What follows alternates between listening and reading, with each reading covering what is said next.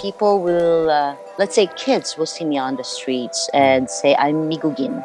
Mm-hmm. Like the Wigogin, the Wigogin word is not even like, it's not even you. I mean, it's not being used by people that much. Like people will ask me, "You're Migugin," which means, "Are you American? You're American?" And I would say, "No, I'm not American." And they would say, "But you're a foreigner," and I'd say, "Yes, I'm a foreigner." So Migugin. So it's gonna sort of like that. And I usually have this term that I use to like describe people on the subway way back when they see a foreigner. Mm. I call it the crab walk. Mm-hmm. Like they walk sideways when they see you coming to them, because the way that we stand on the platform, it's kind of like we're side by side, Right. and then they see me at the side, on the side of their eyes, and then they start to walk like a crab sideways, going to the next door. Because sometimes I still, when I was new here, I have no idea. I haven't used the subway. There wasn't any subway in the Philippines. I mean, there was, but it was just in the big city. So it was kind of like I really wanted to know if I'm in the right platform or I should be at the one in front. But people really do the crab walk until they reach the end of the platform, and then they turn around. So that's what I used to call it. But these days, really, honestly, it's so different.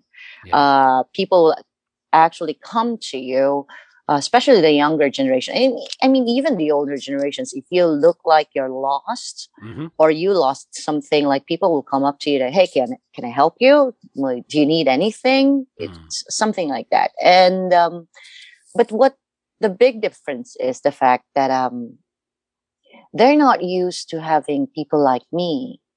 I mean, people of, from Southeast Asia, Right. seeing people like me around. My neighborhood way back then, we have a lot of people in my neighborhood who would often tell me or ask me about, where I am from. And they're all just so curious how I ended up being in Korea. Um, I think the it's the trainee system for the workers. It started in 1991, but they're still not used to it because this is the city. I mean, most of those workers or foreign workers are going to like factories Right. in the provinces, so they're still not used to seeing a lot of me going around. But they're Yeah. used to seeing Western people going around, so it wasn't that big of a deal. But when they see me, it's sort of a big of a deal for them. And it was like they're just curious how I end up here. I mean, they would ask me questions, and they would not even blink while asking me, "Well, how much does your husband make?" Mm-hmm. It's kind of like Right. it's sort of taboo in many other countries. I mean, why? I mean, why would you ask someone how much their spouse make? Yeah. But yeah, they do that, and that's actually out of curiosity. That was how it was way back then. And I used to remember my mother-in-law would often look at me and will try to show me Mm. like appliances, like electrical appliances in the house. Like she would open the refrigerator and say, "It's cold, right? Right. This is a 냉장고." It's like, oh dear, we have a lot of that. And this is a paptong. It's Yeah. something like that. It's like people are not used to having people like me going on around and about. Yeah. Right. And Mm-hmm. they want to show you everything. They want to show you the fridges, the kimchi, and all of it. Yes. Uh-huh. What was the city like, Jasmine? Because now it's the infrastructure, the Bustling, subway. yeah. It's what was it like in the mid 90s? That like Seoul. It's it kind of like, if you think about it and how Seoul looks like right now, Mm. it's like if you compare it to people, Yeah. like it's the younger generation. There are less taller buildings. The Mm-hmm. tallest building back then was like the 63 building in Right. Yoido. And but I was still so amazed to see it as really. I've seen it because I was born in Manila. I Okay. have seen things in Manila, but then again, it's kind of like um, it's different. This is for me at least. I see Seoul as a really bustling city, but it's not. Um, I know it's not as congested as it is right now. Mm. If I can say that, yeah, I think so. It's not as congested as it is right now, and but it's still, it's a big city. I Right. mean, because I'm just looking at all of, and in the mixture, I was really so amazed by the mixture of how, an advanced city just like Seoul can actually, where, I mean, culture and then modernity can exist in one particular place. Like I Mm. would see the Yeah. palaces and then I would see the buildings right in front of it. I don't know if you have stood up inside the Gyeongbok Palace and looked out to the Gwanghwamun Square, Mm. and you're going to see, wow, this is like, I'm seeing like from inside the palace, I'm seeing how the city has changed that Yeah. much. Hmm. It's a great time warp, that part of the city in particular, the Gwanghwamun. One Yeah. thing that I've got huge respect for you for is your Korean language skills. I mean, Oh. I'm battling with it myself. I do lessons twice a week still to try to keep up with it, but it's something that's impossible to master, perhaps. But what was your experience like in learning the language? Because you've got such hold and mastery of it. But what was that like for you, Jasmine?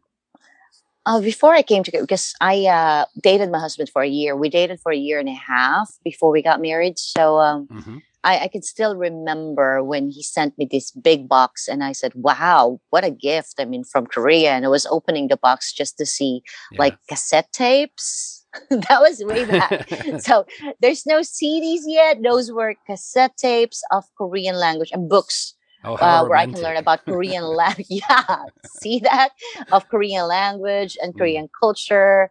I was really, really young then. I haven't been out of the country because I was just 17 then, and I was like looking at all of these books, and it's all in English. I mean, I still have that particular book right at this moment. That's Wow, like that's what, great. almost 30 years ago, and I can Mm. see, all of myself scribbling on the book, all of the scribbles that I had from book. And I did not even use a pen. I used a pencil because I have to make sure that I can rewrite them again. So I basically can read and write in Korean before I came to Korea. That's good. And but I don't have no idea what I'm writing or what I'm reading, but I can read it. I mean, I can voice it out. I Yeah. can read the syllables and all of that. And I was really in awe when I got on the plane and I can read all of those stuff, inside the plane, and they were in Korean. Hmm. And of course, because it's a plane, they had it in Korean and they had it in English as well. So it's kind of like, oh, so that's how it works. Um, but then again, as you can see, I love talking. I mean, Hmm. this that's one thing that I really love, and being a part of a very big family with a grandmother. I arrived in Korea with a grandmother-in-law, a Mm. mother-in-law, a father-in-law, and a brother-in-law, Wow. who doesn't. They don't all speak English. Hmm. Only my husband does, and yeah, I figured out earlier on that I should learn the language, but I've been fascinated by the language. I think it's also got to do with the fact that I moved to Davao City, to the provinces in the Philippines, when I Mm. was 12. Hmm. And if you know about the Philippines, we don't even call all of those different languages dialects. Okay. All of the, because some people would often say they are dialects, but they're totally different from each other because it's an island nation. And Uh, it's kind of like here in Korea when you don't really understand someone who speaks the Jeju-do Korean. hmm. Hmm. Yeah, so it's totally different. Right. And I think I was in sixth grade in elementary when we moved to the provinces, and I was really So it was a difficult time for me Mm. because I don't speak the language, and the kids would make fun of me because I don't speak the language. And I swear then and there that I'm going to master this language and I'm going to outdo all of you. It's Hmm. kind of like an attitude. And so Yeah. when I came to Korea, it was kind of like for me another province back in the Philippines that I need to Okay. learn the language as well. Okay. And I had a lot of help because I live with a lot of Koreans. It definitely helps. I think living and speaking to Korean people helps. The attitude helps. Perhaps your Yeah. age, being young, Yes, you're a of sponge course. then. When you're old, it's Hmm. so hard to remember things. Um, Yeah. is Were there anything else? Just one more on the language, because a lot of people try to learn the Korean language. We Hmm. know how important it is. Like, are there any Hmm. other sort of tips or advice you would have on people trying to get the language in their way of thinking, in their brains? The very first reason that I tried to really learn the language was along with that box with the books and the cassette tapes for Mm, the language learning. My husband sent me two tapes. yeah. It's from Park Mi-kyung Okay. and Park Chung-eun. So they're singers, like they're very well-known singers during that time Mm, in the 90s. And I really loved some of their songs that I tried to memorize them without even understanding what it is. And I still remember the fact that I sang this. Uh, it's a song from Park Chung-eun. It's called Mon Hunnal, okay. and I sang it to my husband, not even knowing that it's actually a song about breaking up. So it's kind of like it's Yeah. funny like that. You realize that later on, you sang it lovingly to someone when in Yeah. fact later on you realize that it was about Oh breaking up. no. Yeah, so that's one of the reasons. And when I came to Korea, I got really into the dramas. Yeah. And from like we would often say Koreans, why can't they learn English enough when they have been like learning it for 12 years in school? Mm, And I would say, because it's the same in the Philippines, except of course we use the same alphabet as the English alphabet yeah. in trying to spell out Tagalog. But the thing is, um, we spoke a totally different language. We learned English in the school, Right. when we were attending school. So it's kind of like I thought it's going to be the same here, but it isn't. Definitely, Sure. it isn't. So when you are in a country, when you move to a new country, you tend to pick up on the conversational uh, part of the language first, and Absolutely. then it's hard for you to write, which is kind of different for Koreans because they're good at writing in English, but they cannot speak it that well. Hmm. So Hmm. it's the other way around for me. So what I did way back then, and it was even difficult because newspapers way back then have a lot of hanja or Yeah. Chinese characters in them. Yeah. And what I did to practice my writing ability is just to copy. Like we have lots of calendars that we don't use. We get from here and there. We don't have Mm, that these days anymore. But way back then, like calendars are pouring in from all different agencies, from all different stores, mm. and like it's like the in thing to give to your customers or the in thing to give to people. So we have a lot of calendars, and I used to just rewrite what I see on the newspaper at the back of calendars. Okay. Yeah, that's how I practiced my writing. And back then, I mean, I did not have a cell phone. Not a lot of people had a cell phone, and I Mm. just used to, write my friends letters. I mean, slow mails, Hmm. really, Yep. through the Yep. post.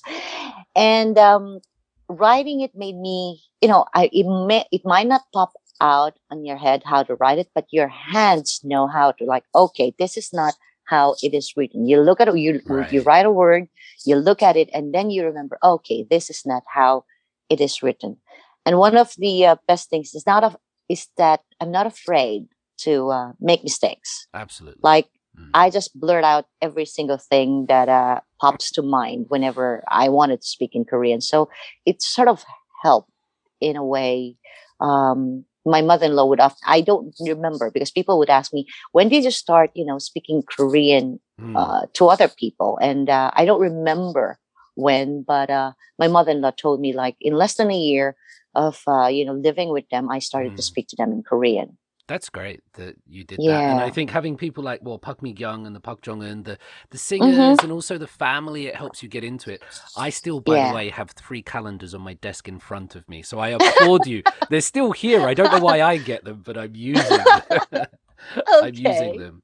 Um, Uh-huh. I'll never forget actually the first time I dreamt in Korean. That was weird to me, like waking Oh, up and all of a sudden I was yeah. like speaking Korean in my dreams last night, and I was like, wow, that's fascinating.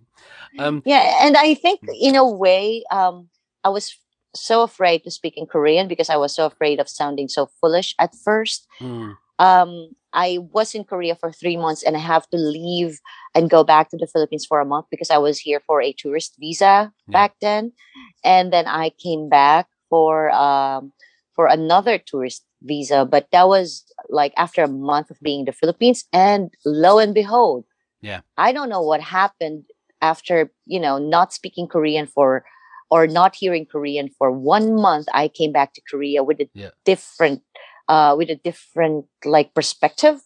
So Okay. I really tried to speak in Korean, and I don't know why, but I seem to remember. I mean, that particular 1 month Mm, gap gave me, maybe gave me time to think about, how to regarding the language, because I went back to the Philippines and I speak little Korean, and yeah, people, it just amazed people, and it sure. just gave me, the courage to, okay, I should learn this more. And when I came back to Korea, it it became a lot easier for me to get a Mm. grasp of the language. Yeah, I think that perspective is really important, and perhaps that time away. And again, full respect for you for everything you've done with it. From those tourist visas that you were just mentioning, Mhm. Jasmine, you eventually become a nationalized Korean. Right? And so Yeah, that was back in 1998. Uh-huh. 1998, and there aren't as many. We often read about, Korean people getting nationalities going the other way for various reasons, Hmm. but it's not as Hmm. common, or it's not as in the news as much. What was the Hmm. process of becoming a Korean national like? Was there a test? Was there a ceremony? What was it like doing that? Oh no, way back. That was in 1990s. That was in 1998 when I got my Okay, citizenship. so what was it But like? there Mm. were no exams. There were no nothing. I mean, Wow. when I first got married, I was given a dual citizenship right away when we reported our marriage. Okay. Yeah, so it was Nice. really, really different. When we reported a marriage, when I came to Korea, I was given automatically a dual citizenship, and Mm. I was given 6 months to Okay. decide whether I would take my Korean citizenship and give up my Filipino citizenship. But way back then, I thought, well, I'm still studying, I'm still in university, Mm. and I have to go back to the Philippines and finish uni before coming back to Korea and changing my nationality if that will be the case. Mm. Um, but then again, things don't go as planned. Sure. We had a baby, and I had to stay in Korea. So being a Korean will make a lot of things different. But then again, I did not change my citizenship in that 6 month span of time. Hmm. And what happened was I changed my citizenship because my name did not appear on the Jumindong Tungbon, the Right. family registry here in Yeah. Korea. Yeah.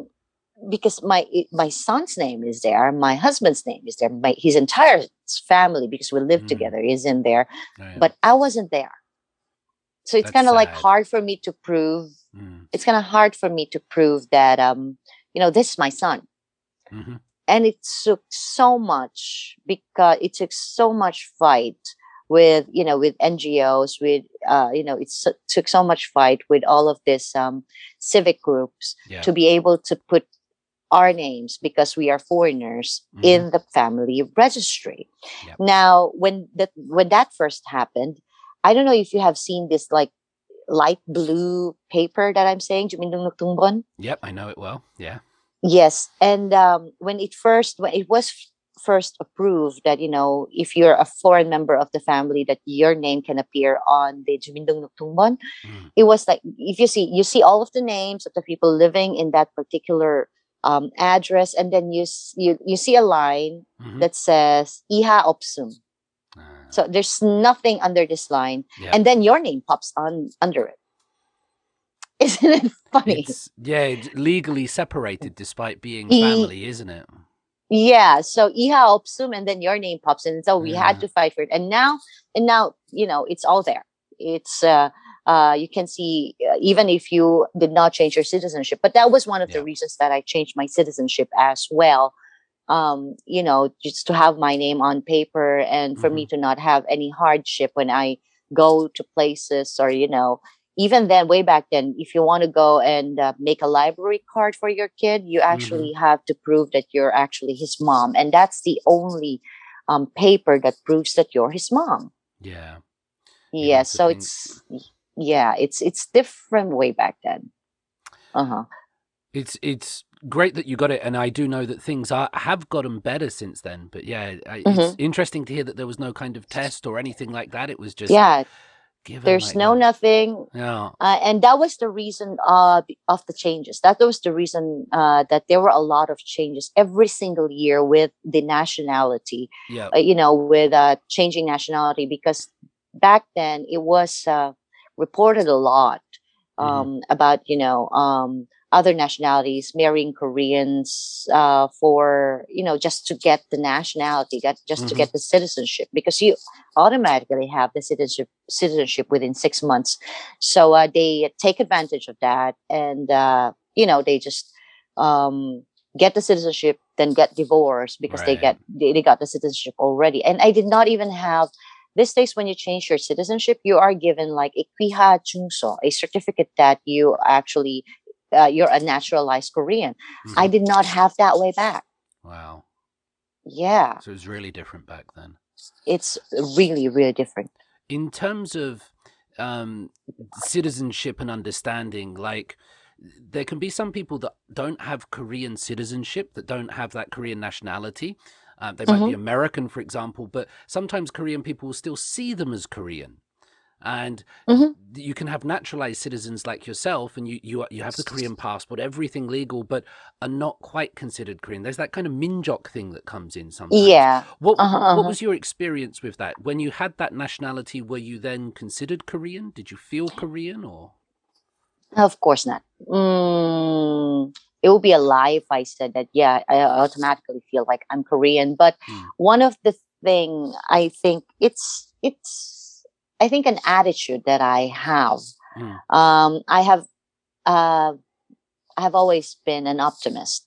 yeah, So I see it's great. things in a very, very different light. Like my friends would often call me like the what do you call it, the positivity guru. It's a Like nice I name. try to yeah, the positivity guru. Like if my friends are lost, or if they are disappointed at something, they will just call me and said, okay, I need your positivity, so Hmm. put it on me now.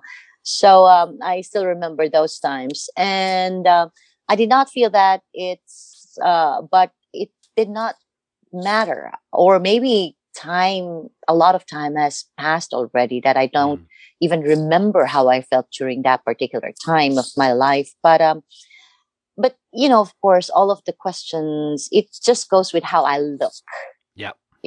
with how I look. So when people see me, of course, automatically they won't think that I'm Korean, and there's no way. Like the first question that I always have had Mm, is, where are you from? sure. Where are you from? So it's yeah, I have never but I did not think of it as something that I don't belong. Hmm. Yeah, the positivity guru is actually working in there.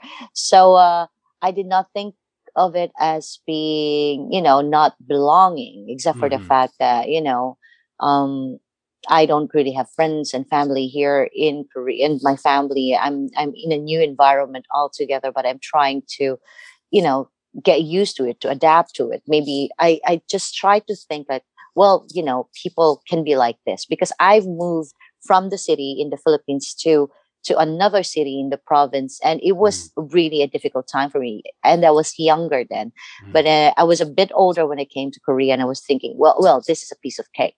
yeah. Like, even if they don't consider me as, a part of the group, because I am new here, that's something like, um, of course, that will happen. Like Hmm. 당연하지. Yeah, It's sure. sort of something like that. So really, I did not give it much thought way back then. I would think so. Right. But if, of course, you being asked, questions like, do you know this? Do you know how to use this? Do you know how to Mm. eat these?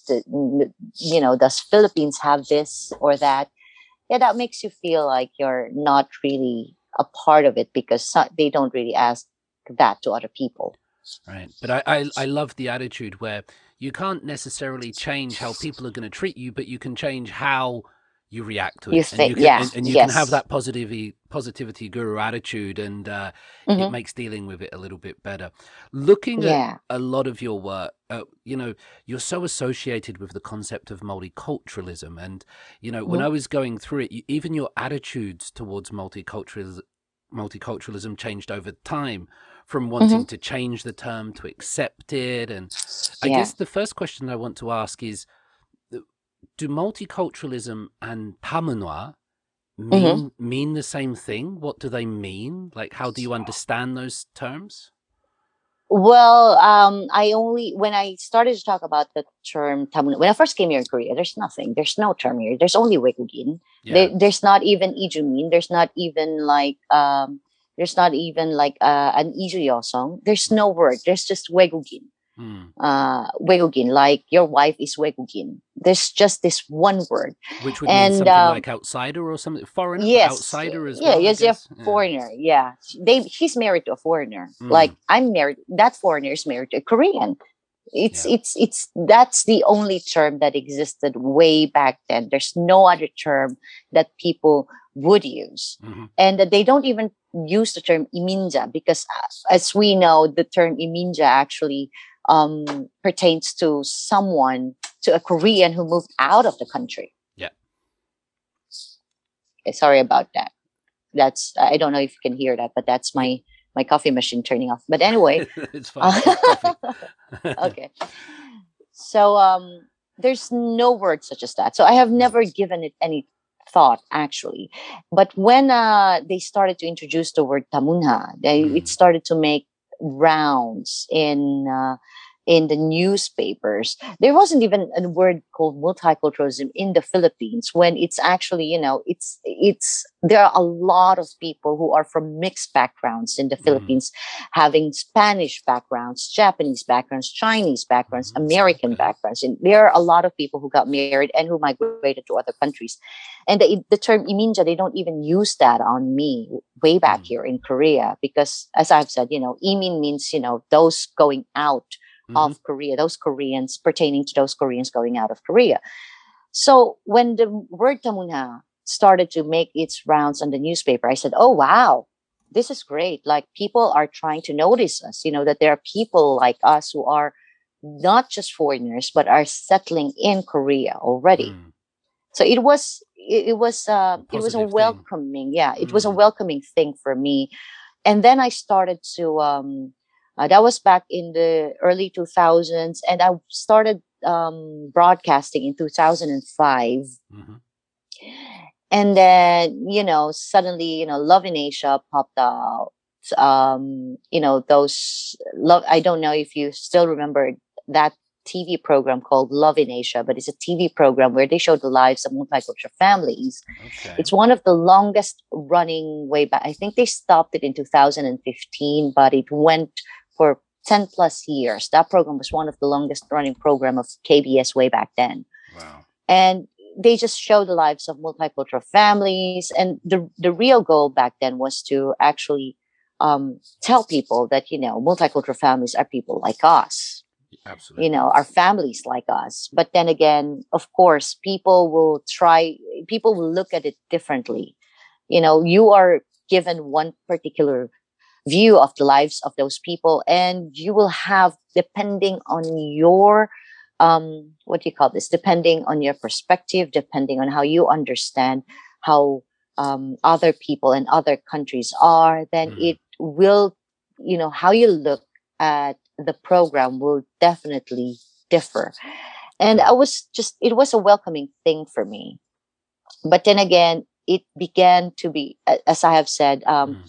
why the media has a very, very big role in in making that stereotype about tamunha is Mm. because of those sort of programs that, because, like, I'm just going to give an example. Like, people will see, because in this program, um, they document your life here in Korea, Yeah. and then they go to your country of the foreign spouse. They go to the country of the foreign spouse, and then document the lives of her family there. Now we Okay. have different standards when it comes to looking at people and how people live. Like Yeah. you can be someone who are like from middle to high range um, uh, families Hmm. in the Philippines, but that would not look like it here in Korea. Yeah. You know, the way that you live, the way that your house looks like might not look like, what a middle to high range families look like Mm. here in Korea. So, Yeah. they just try to get all of those in by like, oh no, my God, that's a pity. They live in this kind of a house or that kind of a Mm. house.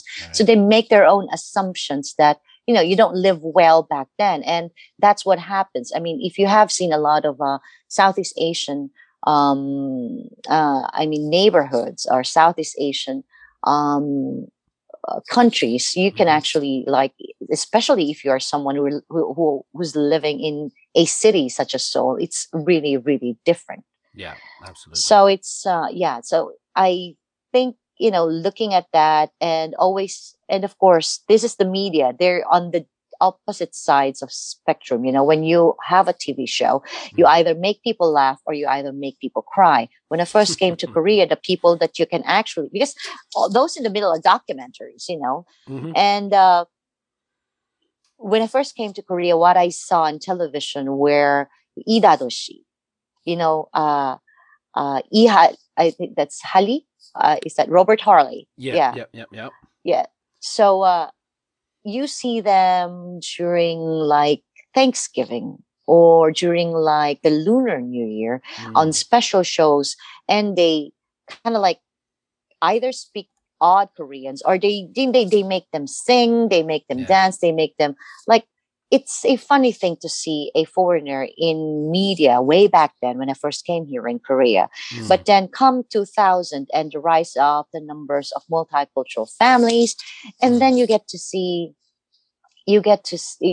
they realized that they can't make fun of the foreigners coming in, because we have different problems that's being shown on the news, like the high divorce rate, or Mm. um, foreign spouses actually just getting married and then running away, or kids being bullied, or men from rural areas who cannot get a wife, a Korean wife trying to Mm. get a wife in Southeast Asian countries. So it stuck to that name, multicultural family, Yeah. became a label of some sorts for those kind of people.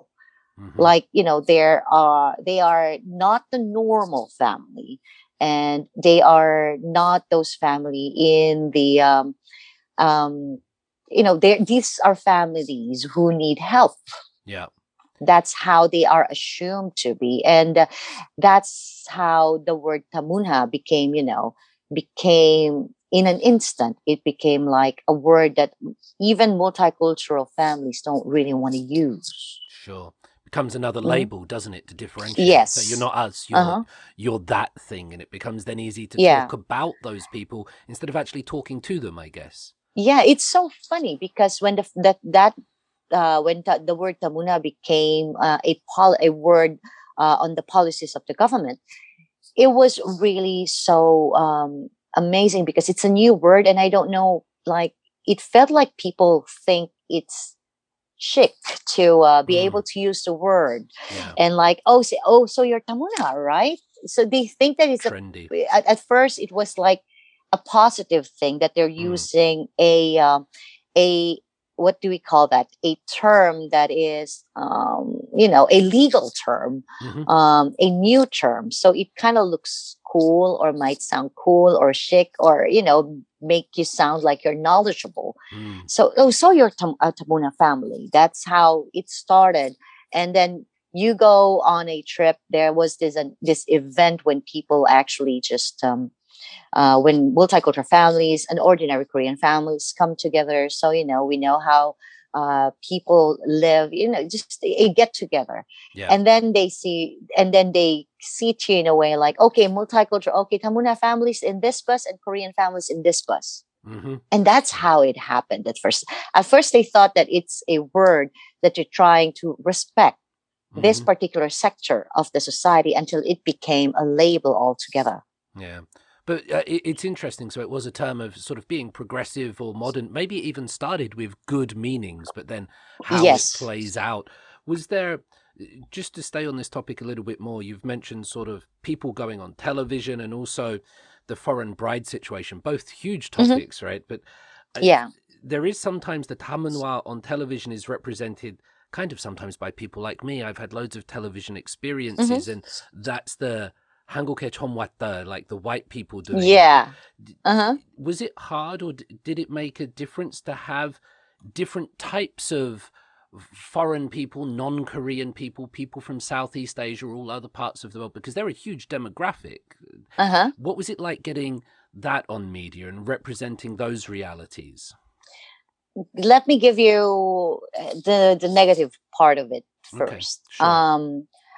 When we were doing Love in Asia, I was a regular panel guest panel in Love in Asia. So I Hmm. was there every week, and it was the time slot of Love in Asia was the time where a lot of people are actually watching television. Like that's, I think that's the time. I think that's the 7 o'clock time to 8 o'clock, Okay. And this is and the before 8 o'clock time. Netflix and everything, so everyone's on the Yes, television, right? everyone's Yeah. on television, and Yeah. like the 7 to 8 timeline is actually a Hmm. prime time time slot in Korea, because Yeah. the 8 o'clock you start the daily dramas where a lot of people are waiting for it, because this is Mm. KBS, Hmm. and a lot of people are waiting for those daily dramas, ilil drama, and Yeah. they are actually just sitting in front of their TV starting from 6 o'clock in the evening, all throughout until 9 o'clock, until the 9 o'clock news. Mm. So that's what happens, and there are a lot of viewers. It I think the highest it got, I don't really know, but it yeah, Love in Asia got very high viewer ratings. That's why they put it on that prime time slot. Hmm. And the thing is, we say, and then during that time, Love in Asia came first, and then Misuda came after. I don't know Oh, if you have yeah, heard of I it, but remember that Minyo one. Dure Suda. Mm. Yeah. Yeah. So these are, chit chat with global ladies. Hmm. But Misuda actually means, Minyo Dure Suda, pretty, talk with pretty ladies. Hmm. That's it. Sounds a And bit the weird. ladies, Yeah. yeah. And the ladies that you see on Love in Asia are married migrants. They are married to Korea and they are part of a family. And most of the, not most, but Mm. all of the women that you see in Misuda, what their goal was to have single women living in Korea gathered. Single foreign women living in Korea gathered in one particular place and space, and in one particular program, Yeah. and talking about cultural differences and all this and all that. Mm. Now, the biggest thing for me, the biggest shock for me came at a time when there was something that was being said. I mean, Misuda is a variety program. It's supposed to make people laugh. Yeah. Whereas Love in Asia is actually, a documentary program about families where people always cry their eyes out, Hmm. almost always. Okay. So it's like it's in the different different ends of the spectrum. Going for the But tears. then Yeah. again, yeah. So but then again, in Misuda they will say, because they concentrated on culture, like they concentrated on how it is in France and how it is in Korea, and how wrong it is to do this in Korea, Mm. and how odd it is to that Korea is doing this and other countries are not doing this. Mm. So they actually are trying to um give their opinions, some of them negative, most of them negative, and then most of Mm. the viewers in Misuda will actually say, ah, maza maza, yeah, yeah, yeah, that's not really a Mm. big problem with Koreans. They try, I mean, a lot of people are actually more accepting, but that was the time slot for Misuda, I think, was 11 in the evening. So Okay. you have different people watching the show Yeah. than those in the prime time waiting for the daily dramas. They're the older generation Yeah. set on TV at 7, and most of the younger generation starts their television viewing at 10 o'clock because of those dramas, of Hmm. course, 10 o'clock and up. So it's like that. The society was like that way back. And then we say the same thing that someone mentioned in Misuda. Mm. And we had a different reaction in Love in Asia.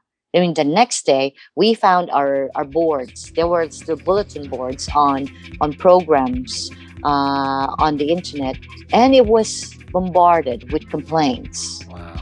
I mean, how could you think of Korea that way? And I began asking people, why do you think we got different answers from people? Like, it's okay for these people, and why is it not okay for us? And Mm. one particular person actually told me that because your family, I mean, they posted it actually on the bulletin board, but these Mm. women are supposed to raise Korean kids. How can they think Korea? How can they think of Korea that way?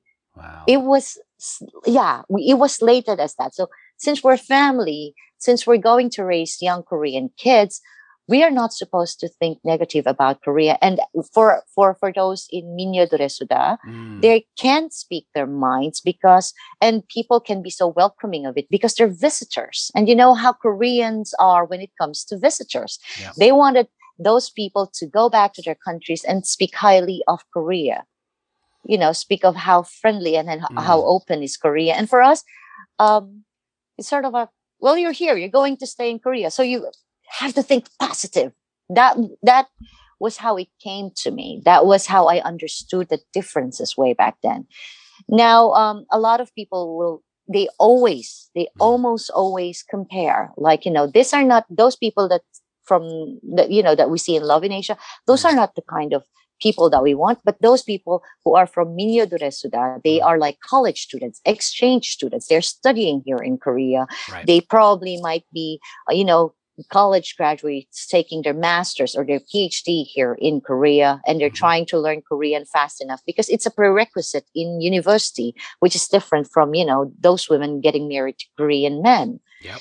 So they are amazed that they can speak good Korean. So, like, those are the kind of women that we want, not this kind of women. Mm. It felt like that during just looking at that two particular programs back then.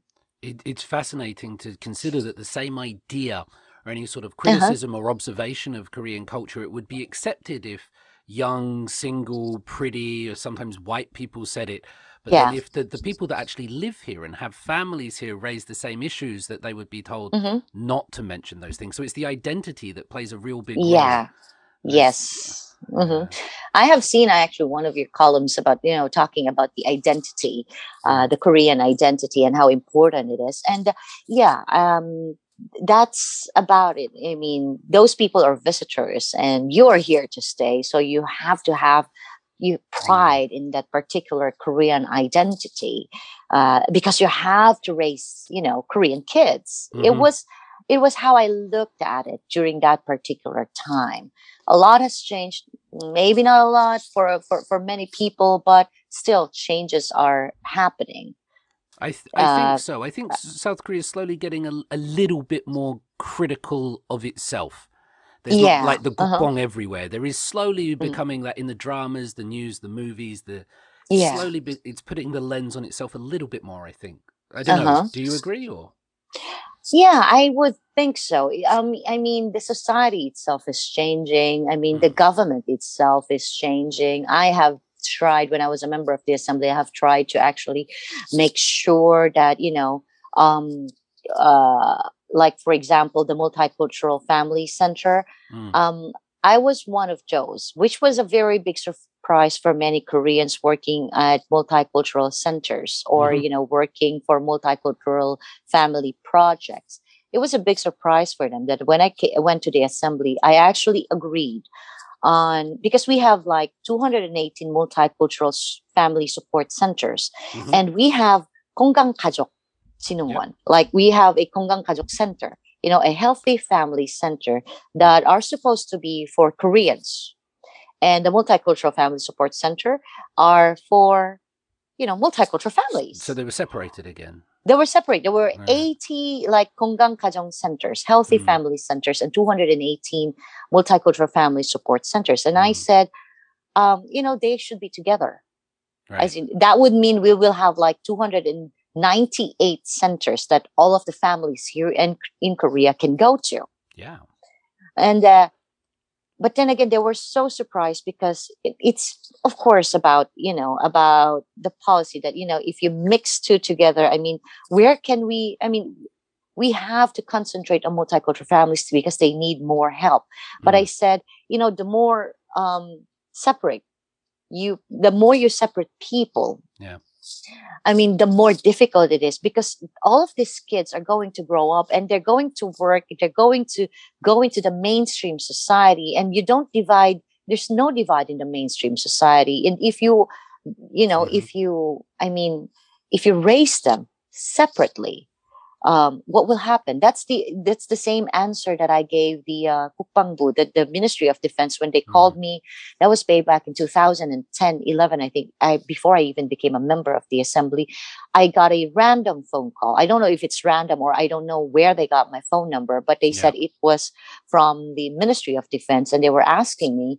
Um, Now, 2011 was the year when it became mandatory for multicultural family kids, Mm, kids from multicultural families, mm, to go to the military when it became mandatory. That was that particular time. And they were asking me, what do you think should the Ministry of Defense do for these multicultural kids coming to the military now because it's mandatory? yeah. And I could, why are you asking me this question? And they were like saying, oh well, we have seen on the newspapers, on TV, how they were bullied, how they were discriminated upon, and we don't want that to happen because the military is a society in itself, a small Hmm. society in itself, and it's really conservative, and we don't want that happening in the military. So what's your suggestion? I asked them. So you think we should make a different like platoon for them or a different base camp for them? And I only had one question to throw at them. I mean, Yeah. if a war comes, will they be fighting separately? Like they It's said, true. y- Yeah. yeah. They She wouldn't be. stopped and yeah, she stopped and then she said, um, "No, together. So why are you training them apart?" Yeah. And that was the end of the conversation. It's my main goal. So when they were asking me about multicultural family support centers, they most of the people are actually were actually thinking that I'm going to go for in support of having it separate, but no, not for me. I Right. mean, if you have the same projects, why not just do it one step? Have another step, Mm, like it's an easy I've been looking at it at an easier perspective. I don't know that people can't get, like, for example, both of those centers will actually have like let's say a flower arrangement class. hmm. Now if you have a flower arrangement class, you actually have a beginner class, an intermediate class, and an advanced class.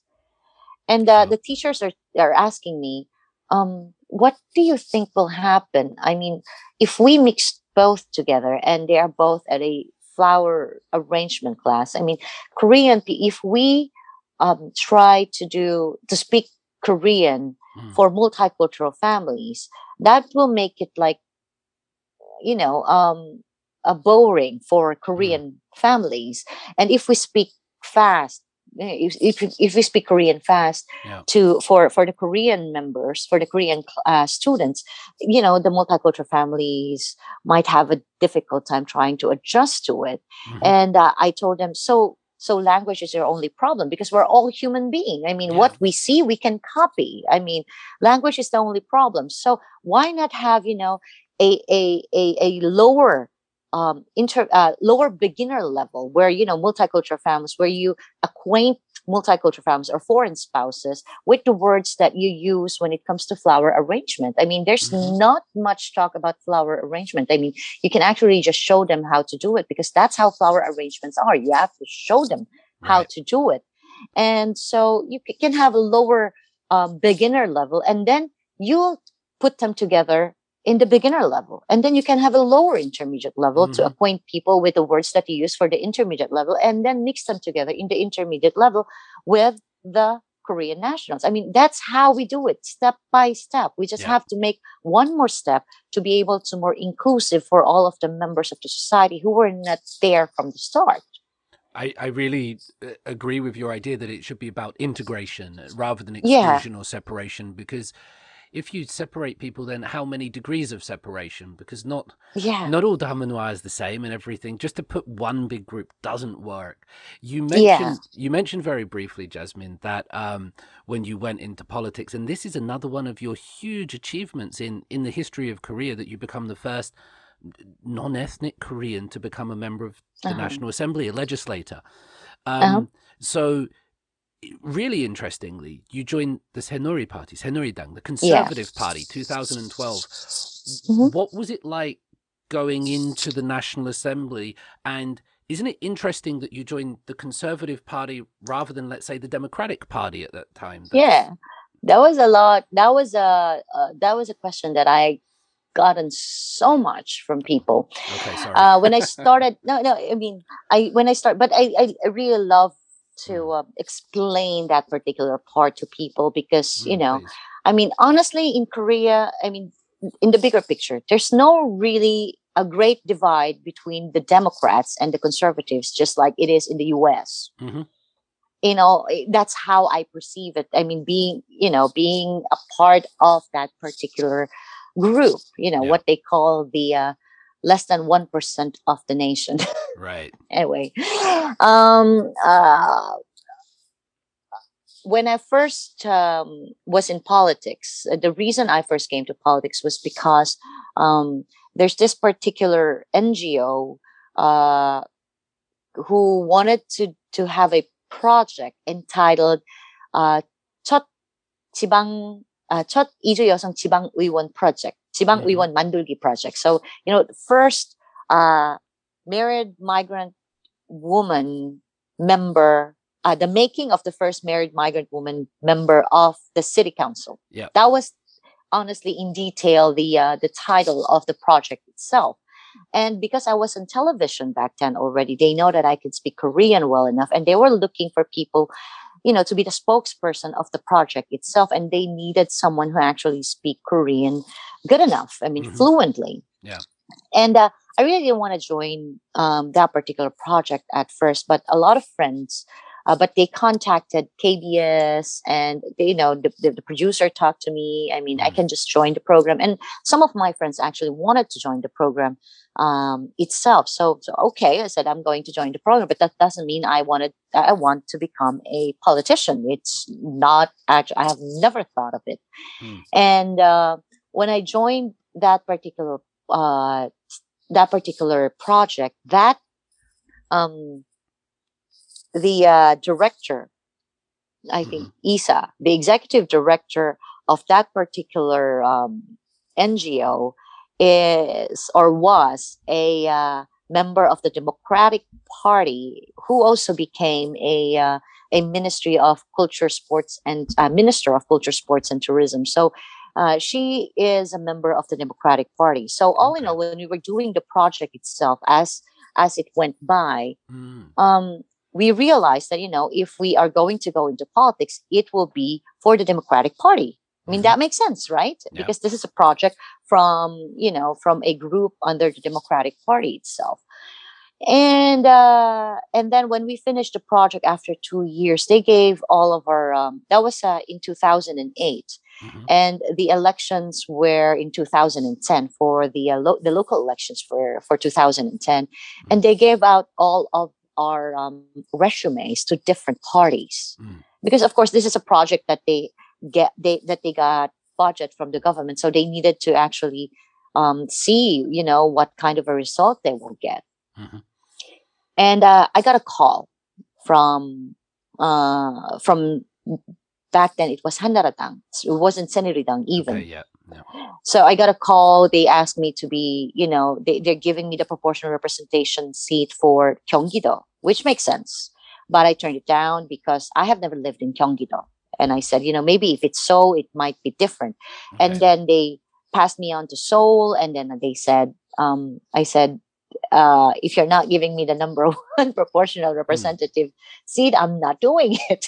Okay. So it's not actually what I had in mind was not actually, it's not actually going to politics itself, but being represented when Mm. we start this, because this is the very first time that a non-ethnic Korean is going to politics here in Sure. Korea. Yeah. So it's sort of that kind of a thing. So this has always been Hanaradang.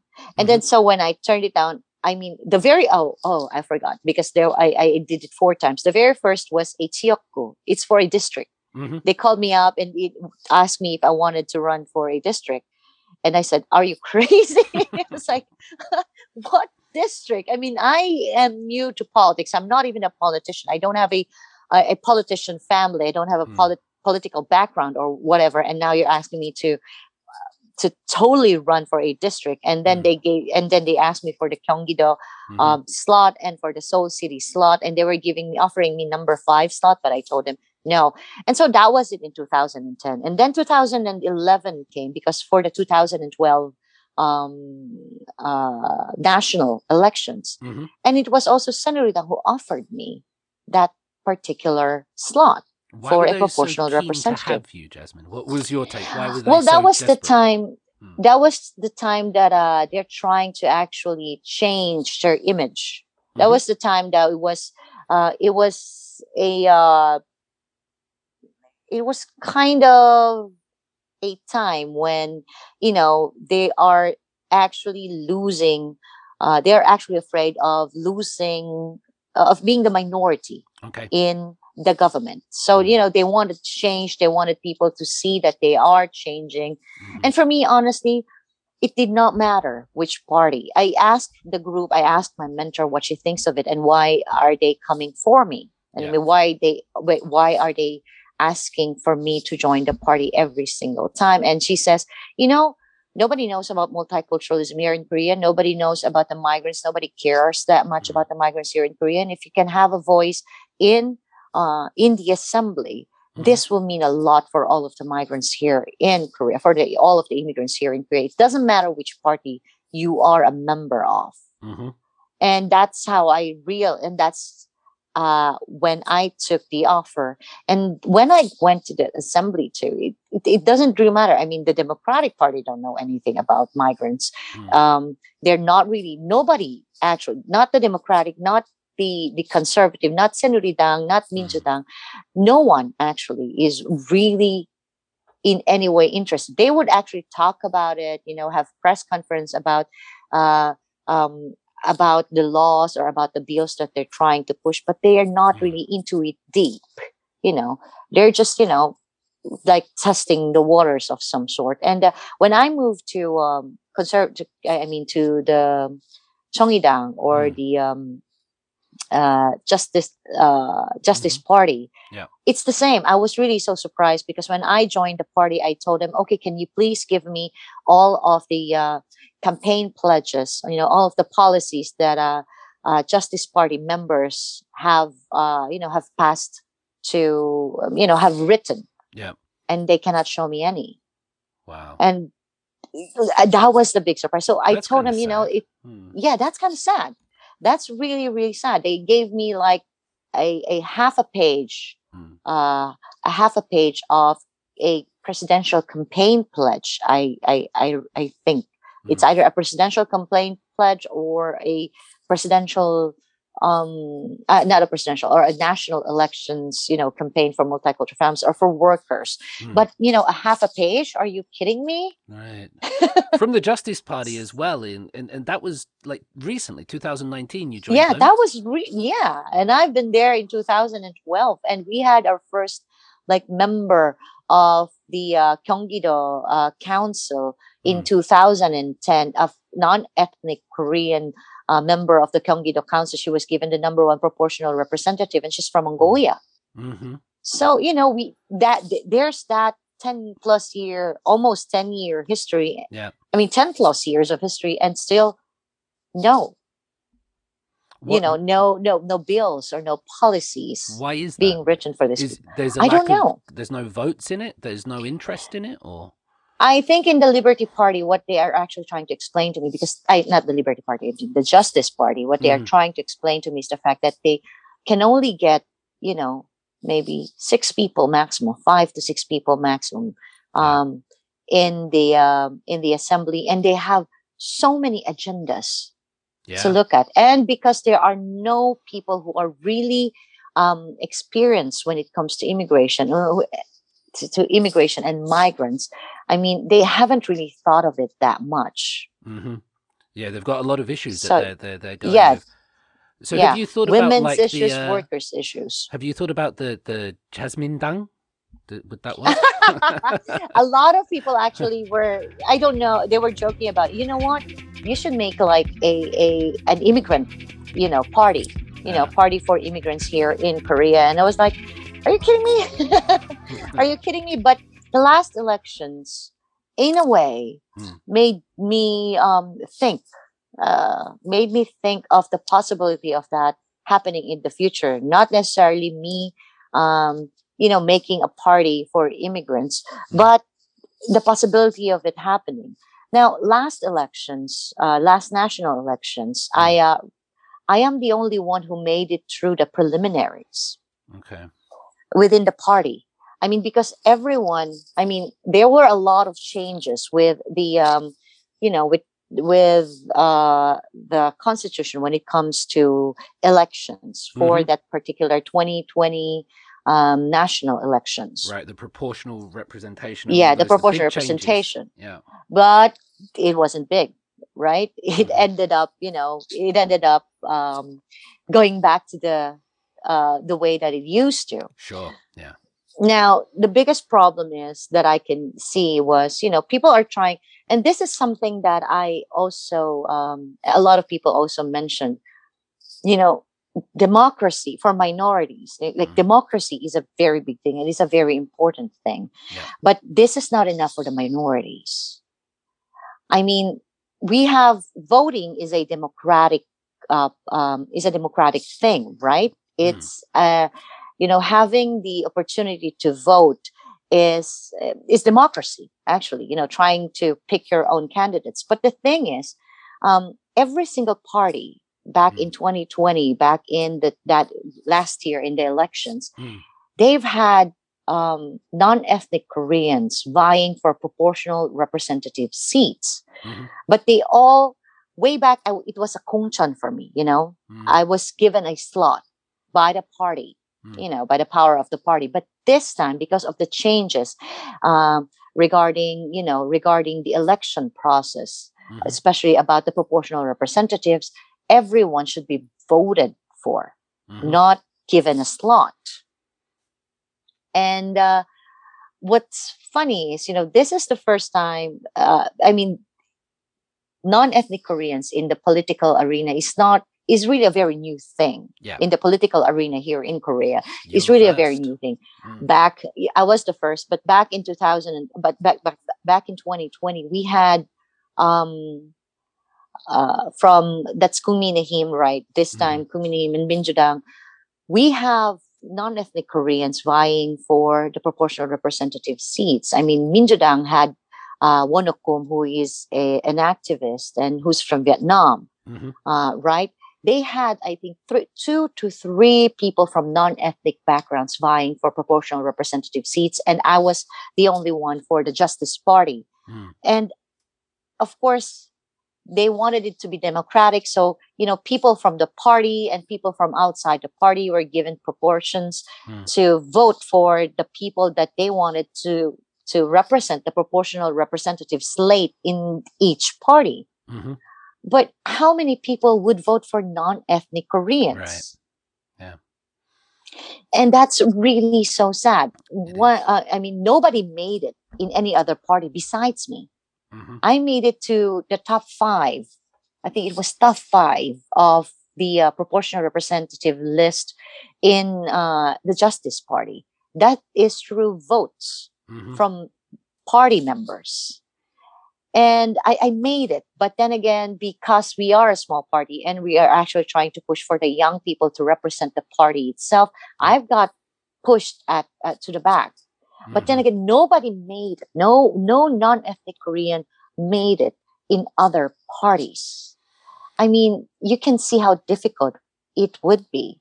It's like Yeah. running for a district slot, uh, for a district slot when all of the foreigners here in Korea, all 2 million of us are scattered Yeah. in the country. There's no particular district, Right. that there are only foreigners living in it, unless the country decides that okay, all foreigners live here, That's not a good. right? No, no, let's not do Yeah, that. It's kind yeah, of sad to see how those changes, which were meant to give more representation, actually only solidified the strength of the two parties. It seemed yeah, to work against. Now, you've been in the politics, and you mentioned how it was Hanaradang and Sanuridang, and they change their names all the time. Korean politics yeah. from the outside seems Mm-hmm. really difficult. They're changing their colors, their names, everything all the time. Yeah, What's it yeah. like? What's it like day to day? When you're inside there with these characters, can you give us any insight into Korean politics from the inside, Jasmine? The reason why I said there's no great divide when it Mm, comes to the conservatives or the Democratic Party, the Conservative mm, Party and Democratic Party here in Korea. So that's Kuminahim, and the two major parties. There's no really that big a divide. hmm. I mean, inside the assembly, within the National Assembly, um, besides the bigger and besides the bigger issues, the very political issues, Maybe on I North mean, Korea. besides that, it maybe not North Korea probably, or a presidential bet of some Hmm. sorts. Hmm. Um, besides that particular big thing, everything is the same within the assembly. I Mm, mean, they manage to adjust every single bill. And it's sort of a give and take. hmm. What's happening inside is a give and take. Like, okay, I'm going to, step. I'm going to take one step backward in this, but in the other thing, uh, in another bill, can you please take one step backward as well? So it's always a Mm, negotiation. There are always talks.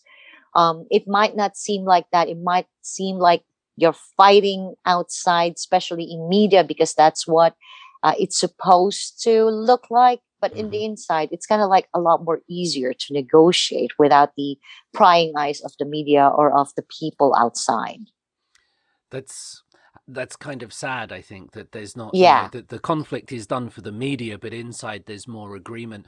What? How? Yes. I'm not sure how much you would want to go into this, but how influential are certain figures inside there? Is it run on sort of charisma and certain powerful figures, or is it more factional based? Or what's that like, Jasmine? For each party, I cannot say for everyone, Mm, but when I was in the assembly, yeah. it was more of a Koreans. It only becomes factional Mm, comes and when it comes election time. right. Yeah, that's the biggest thing that you can see, that it becomes factional because of that, because we have different factions trying to push for their bet to become the majority floor leader, to become the party leader. Mm, That's where you see the divide. But besides that, more so on the bigger scale of things, uh, we always try to make sure that things are negotiated upon. mm, There might be one or two voices who might be on the negative side, or who might not agree to what the entire party has agreed upon. But most of the mm, time, when you send like party leaders or majority or floor leaders to mm, a meeting together, it's been talked upon within the party itself and voted upon. Since it's a vote, not everyone will agree on it. But sure. then, since it was voted upon, then you actually try to formulate how you will actually deal with the other floor leader when it comes to trying to push the issues that you or the agendas that is, of course, Yeah. more positive to your party. It's hopefully there is change in these politics. I know you've been Uh-huh. pushing hard for many things, anti-discrimination laws and things like this that seem important for people in the country, I think. Mm-hmm. Just looking forward, Jasmine, to maybe Uh-huh. like a final question, perhaps. I know you're doing lectures at various institutions around the country. Where is Korea today? What can it do going forward? What should it be doing going forward? What should I be doing? We be doing? You be doing? What's Mm-hmm. You're an optimist, I think, but is the Yeah. future optimistic? What do we do in real life? How does it play out? Yeah, actually, it was 2 weeks ago when I went to the countryside to do a lecture, and it Mm, was an open lecture. So people who wanted to listen to the lecture will just come and sign in, or will just drop by the place. mm-hmm. And I was really so surprised because most of the people who came Yeah, are in their like either late 40s or 50s to 60s, yeah. and they know that it was me who is going to do the lecture, Mm-hmm. and they are there to listen. It was like a That's big cool. thing for me because most of the time when I do lectures, they are for a particular set of people. You don't sign up for it. It's either students that are being brought together, or Yeah. an NGO group that's being brought together, or Mm, members of an NGO being brought together. So it's not mostly an open lecture where people can sign up. And I was really so surprised that people from that particular age yeah, bracket that's great. would come to that lecture. And they were also I mean, not understanding, they were also keen Mm, to listen to what I have to say, and to the changes that, to what should we do. mm, That they were asking me about that. But I think with the way, I mean, being here in Korea for 25, 26 years, yeah. um, I think we're trying. What the big thing that I am seeing is that we're still in a phase where we're trying to not look at the big picture, but try to just um, get little parts of the little things, and Yeah. get it fixed little by little. What I am saying is the fact that uh, when I worked for, like, let's say, for the rights of the migrant kids, for the invisible children, Mm, those are one of the main goals that I've had in the assembly. What I call the invisible children are those born here in Korea who cannot be registered in Korea because their families are, here undocumented, or mm-hmm. their families cannot um, register them in the country where they are from, Mm, for various reasons. So these kids are growing up here without here in Korea, speaking Korean, yeah. thinking that they are Korean, but they don't actually have a nationality per se, and they don't even have like records of birth because we did not have that. That's Mm, why I had the Ijoadong Kolibujang Kibungpop. So this is a bill for the rights, securing the rights of migrant children, mm-hmm. and it was phased out, and it was really a very very big deal. It has the most numbers of of what do you call that, of that cool Mm-hmm. Yeah. of That's cool. messages Mm, in the assembly, in the assembly web page, where 95% of the people are against it. Like, mm, they were really so surprised that a particular bill can gather 15,000 comments right. in the assembly. Like, not a lot of people are very much interested with all of the other bills. You can see Sure. one less than 10, and then they see suddenly 15,000, and What that's a kind of lot. comments were they? Positive comments? Like, Negative? What? negative. 95% Right. of them are Okay. against the bill. But then again, so it got, it got scratched by the Attention. end of my term. Mm, But then again, what I'm seeing right now, for the past few years, the government is actually trying to adopt each one of the clauses that was within the bill that I made, and mm, putting it into policy these days. So I that's think great. the biggest fact uh, and the last bill that I actually passed in the assembly, that I actually wrote in the assembly before I finished my term, is it's a bill regarding having an agency in the government that only um, concentrates Mm. on immigration and how it is in Korea. I mean, we cannot just benchmark um, the immigration policies in, let's say, Germany. Hmm. Especially Germany, we have been Sure. benchmarking a lot because they were also divided, and we're also divided, and they're also using benchmarking a lot of um, uh, policies in Germany, and they're using it here in Korea. But then that's not, Germany is not Korea. They are an Absolutely. immigrant country, and we are not an immigrant, and Korea is not an immigrant country. Mm. And Korea is not even trying to call itself an immigrant country. Hmm. And they don't even have a word for those who are trying to come to migrate here in Korea. Like, we have Mm. immigration and emigration, and we only have like imin, that denotes people going out of Korea. Mm. So we don't even have a definition for who is iminja. We Right. don't have a definition for imin, for migration here in Korea. No legal definition of some sort. The only definition we have in the law is tamunhakajong, Mm. multicultural family. A Mm. family that's made up of Korean married to a foreign national. Mm. We don't have any other. We have different words for different people, for different foreign people, for different expats here in the nation. So I said we should have, because most of the bills, of course, most of the things that people will foresee is only for 4 years or 5 years the longest, and that's because that's the term of National Assembly members or of the president. Mm. And we should have a separate entity, a separate body who is actually trying to figure out what's going to work for Korea. I mean, for you yourself, a lot of foreigners who are actually really so confused because of the different changes when it comes to visa policies Hmm. every single year. And Yeah. that's really so hard to cope up with because the government kept on changing itself according to what's happening in the society. If there are certain issues, and then they change this. If Yeah. there is a certain agenda, and then they change this. You're just out there. There's no particular foundation of what policies should be there and should not be there for expats here in the nation, Mm. for immigrants here in the nation. Let's say that. So I needed a body, an agency of the government who are actually trying to look forward on how Korea will look like, on how the demography of Korea will look Mm. like 10 years, 20 years from now.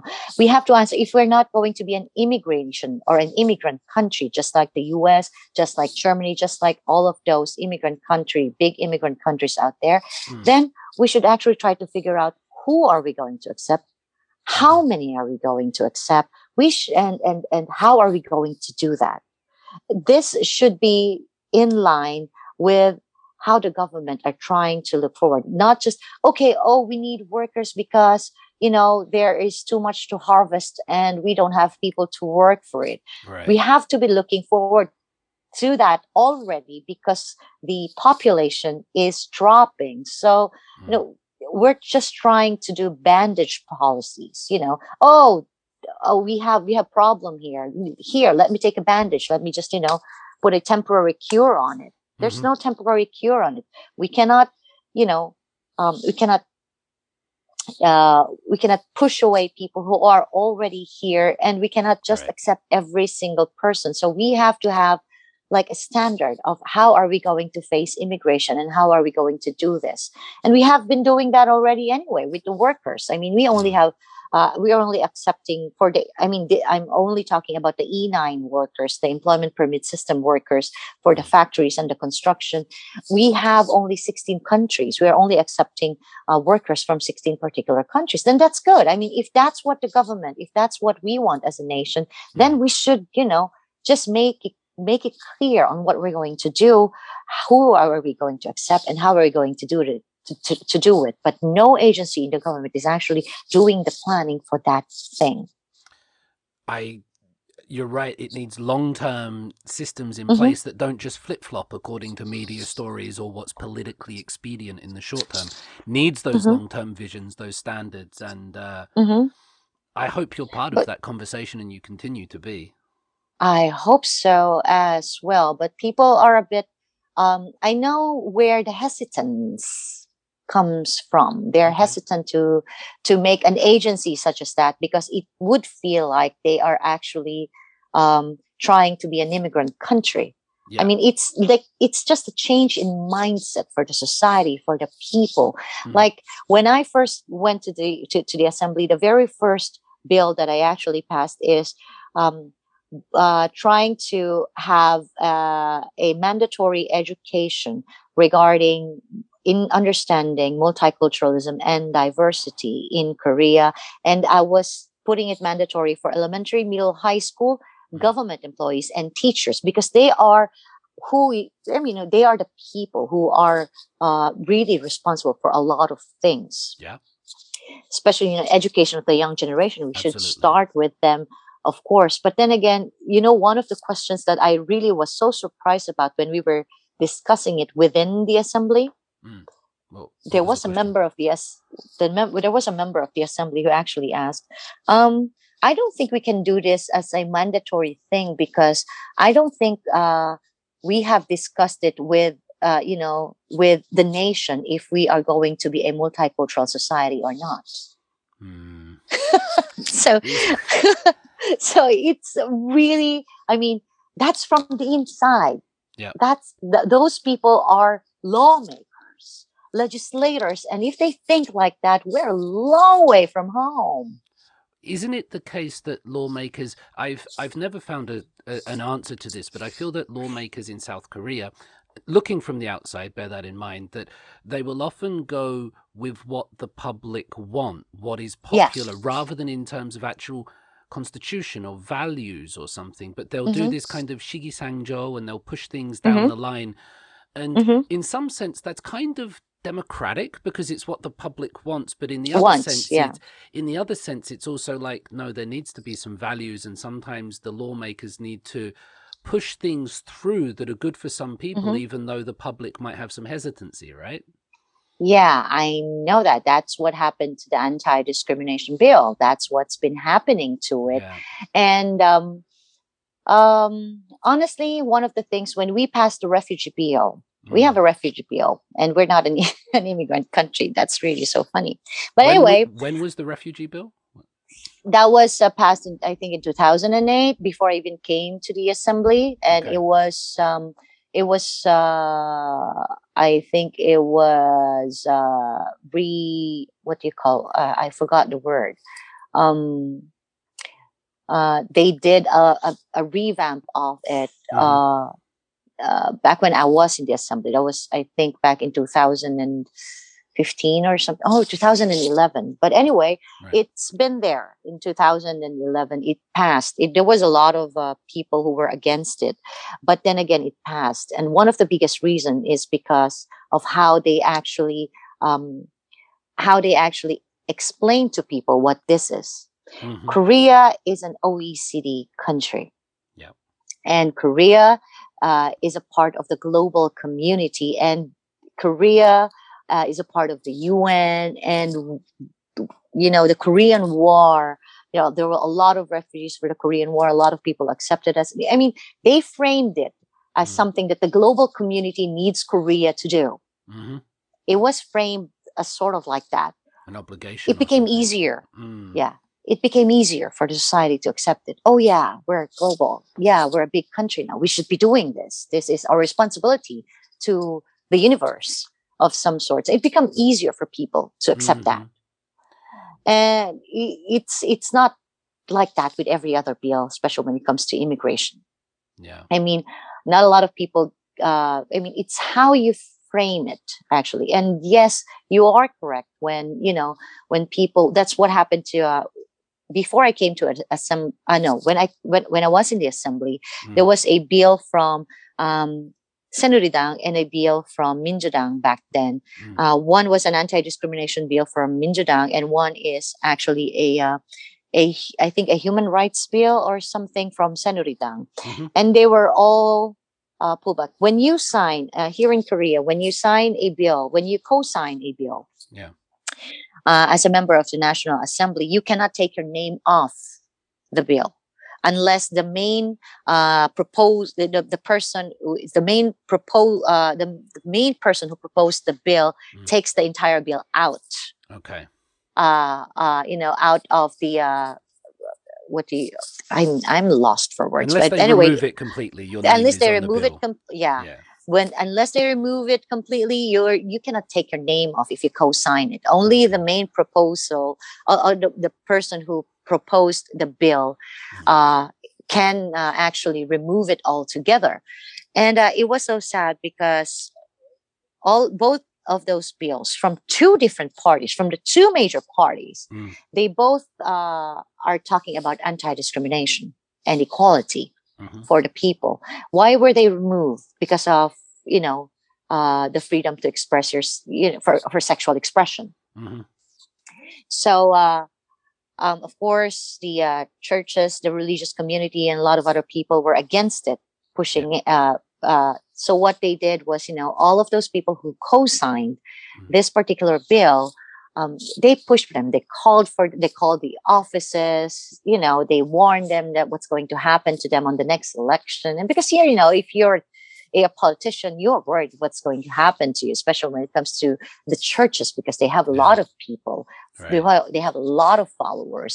And what happened was, these members of the assembly who are being forced by the people from their districts are actually talking and convincing, the person who proposed the bill itself to pull it out, pull it out, pull it out. And Mm. what happened was both parties pulled that particular bill out. It's And I don't know this if is it's a good, religious yeah. lobbying. You attribute this to sort of Christian lobbying groups Uh, that influence. what they were saying is because of the if people remove, way back then they did not even say that, because they don't want this, they don't want that. There Mm. are religious sectors, there are non-religious sectors as well who are against a freedom of sexual expression. Yeah. And of course, that's the biggest thing that they actually were thinking about. I mean, they're okay with everything else except for that. But then again, Mm. if you ask them directly, okay, so if we remove this particular part, are you okay for it to be passed? Will it pass Hmm. the what do you call this? Will it pass the legislation? Mm. And they said, oh, well, we'll have to think about it again. So that's one of the biggest things. Um, One particular thing, and someone, I just wished someone. Mm. I mean, they are two big parties. They are two major parties. Yeah. They can actually just mix it all together, uh, build one team, and push it. They can, Right. but they did not. Yeah, and it's That's interesting why they haven't. I mean, because we often hear mhm. about sort of human rights and progressive people in South Korea, but there's always so much Mhm. hesitancy with this Yeah. amongst the Democratic Party and the Conservative Party Mhm. and other elements. So Mhm. it's so frustrating, I guess, to see why it doesn't go Yeah. through when they have the ability to. They have Mhm. the assembly majority at some points. Yeah. So it's really it is a very, very big. I mean, just look at me. I am a part of the majority party way back then. Mm. Of the majority party way back then, I was thinking, if I am pushing for this particular, I will have a lot of help from people, from party members, Yeah. because they took me in. So they probably would be. You cannot expect 100% of. I mean, you cannot expect everyone um, uh, agreeing with you, Sure. but at least I can have more than I would have. But I'd say, not a lot of people are very much interested in the agendas and the issues that I'm pushing. And that's really sad.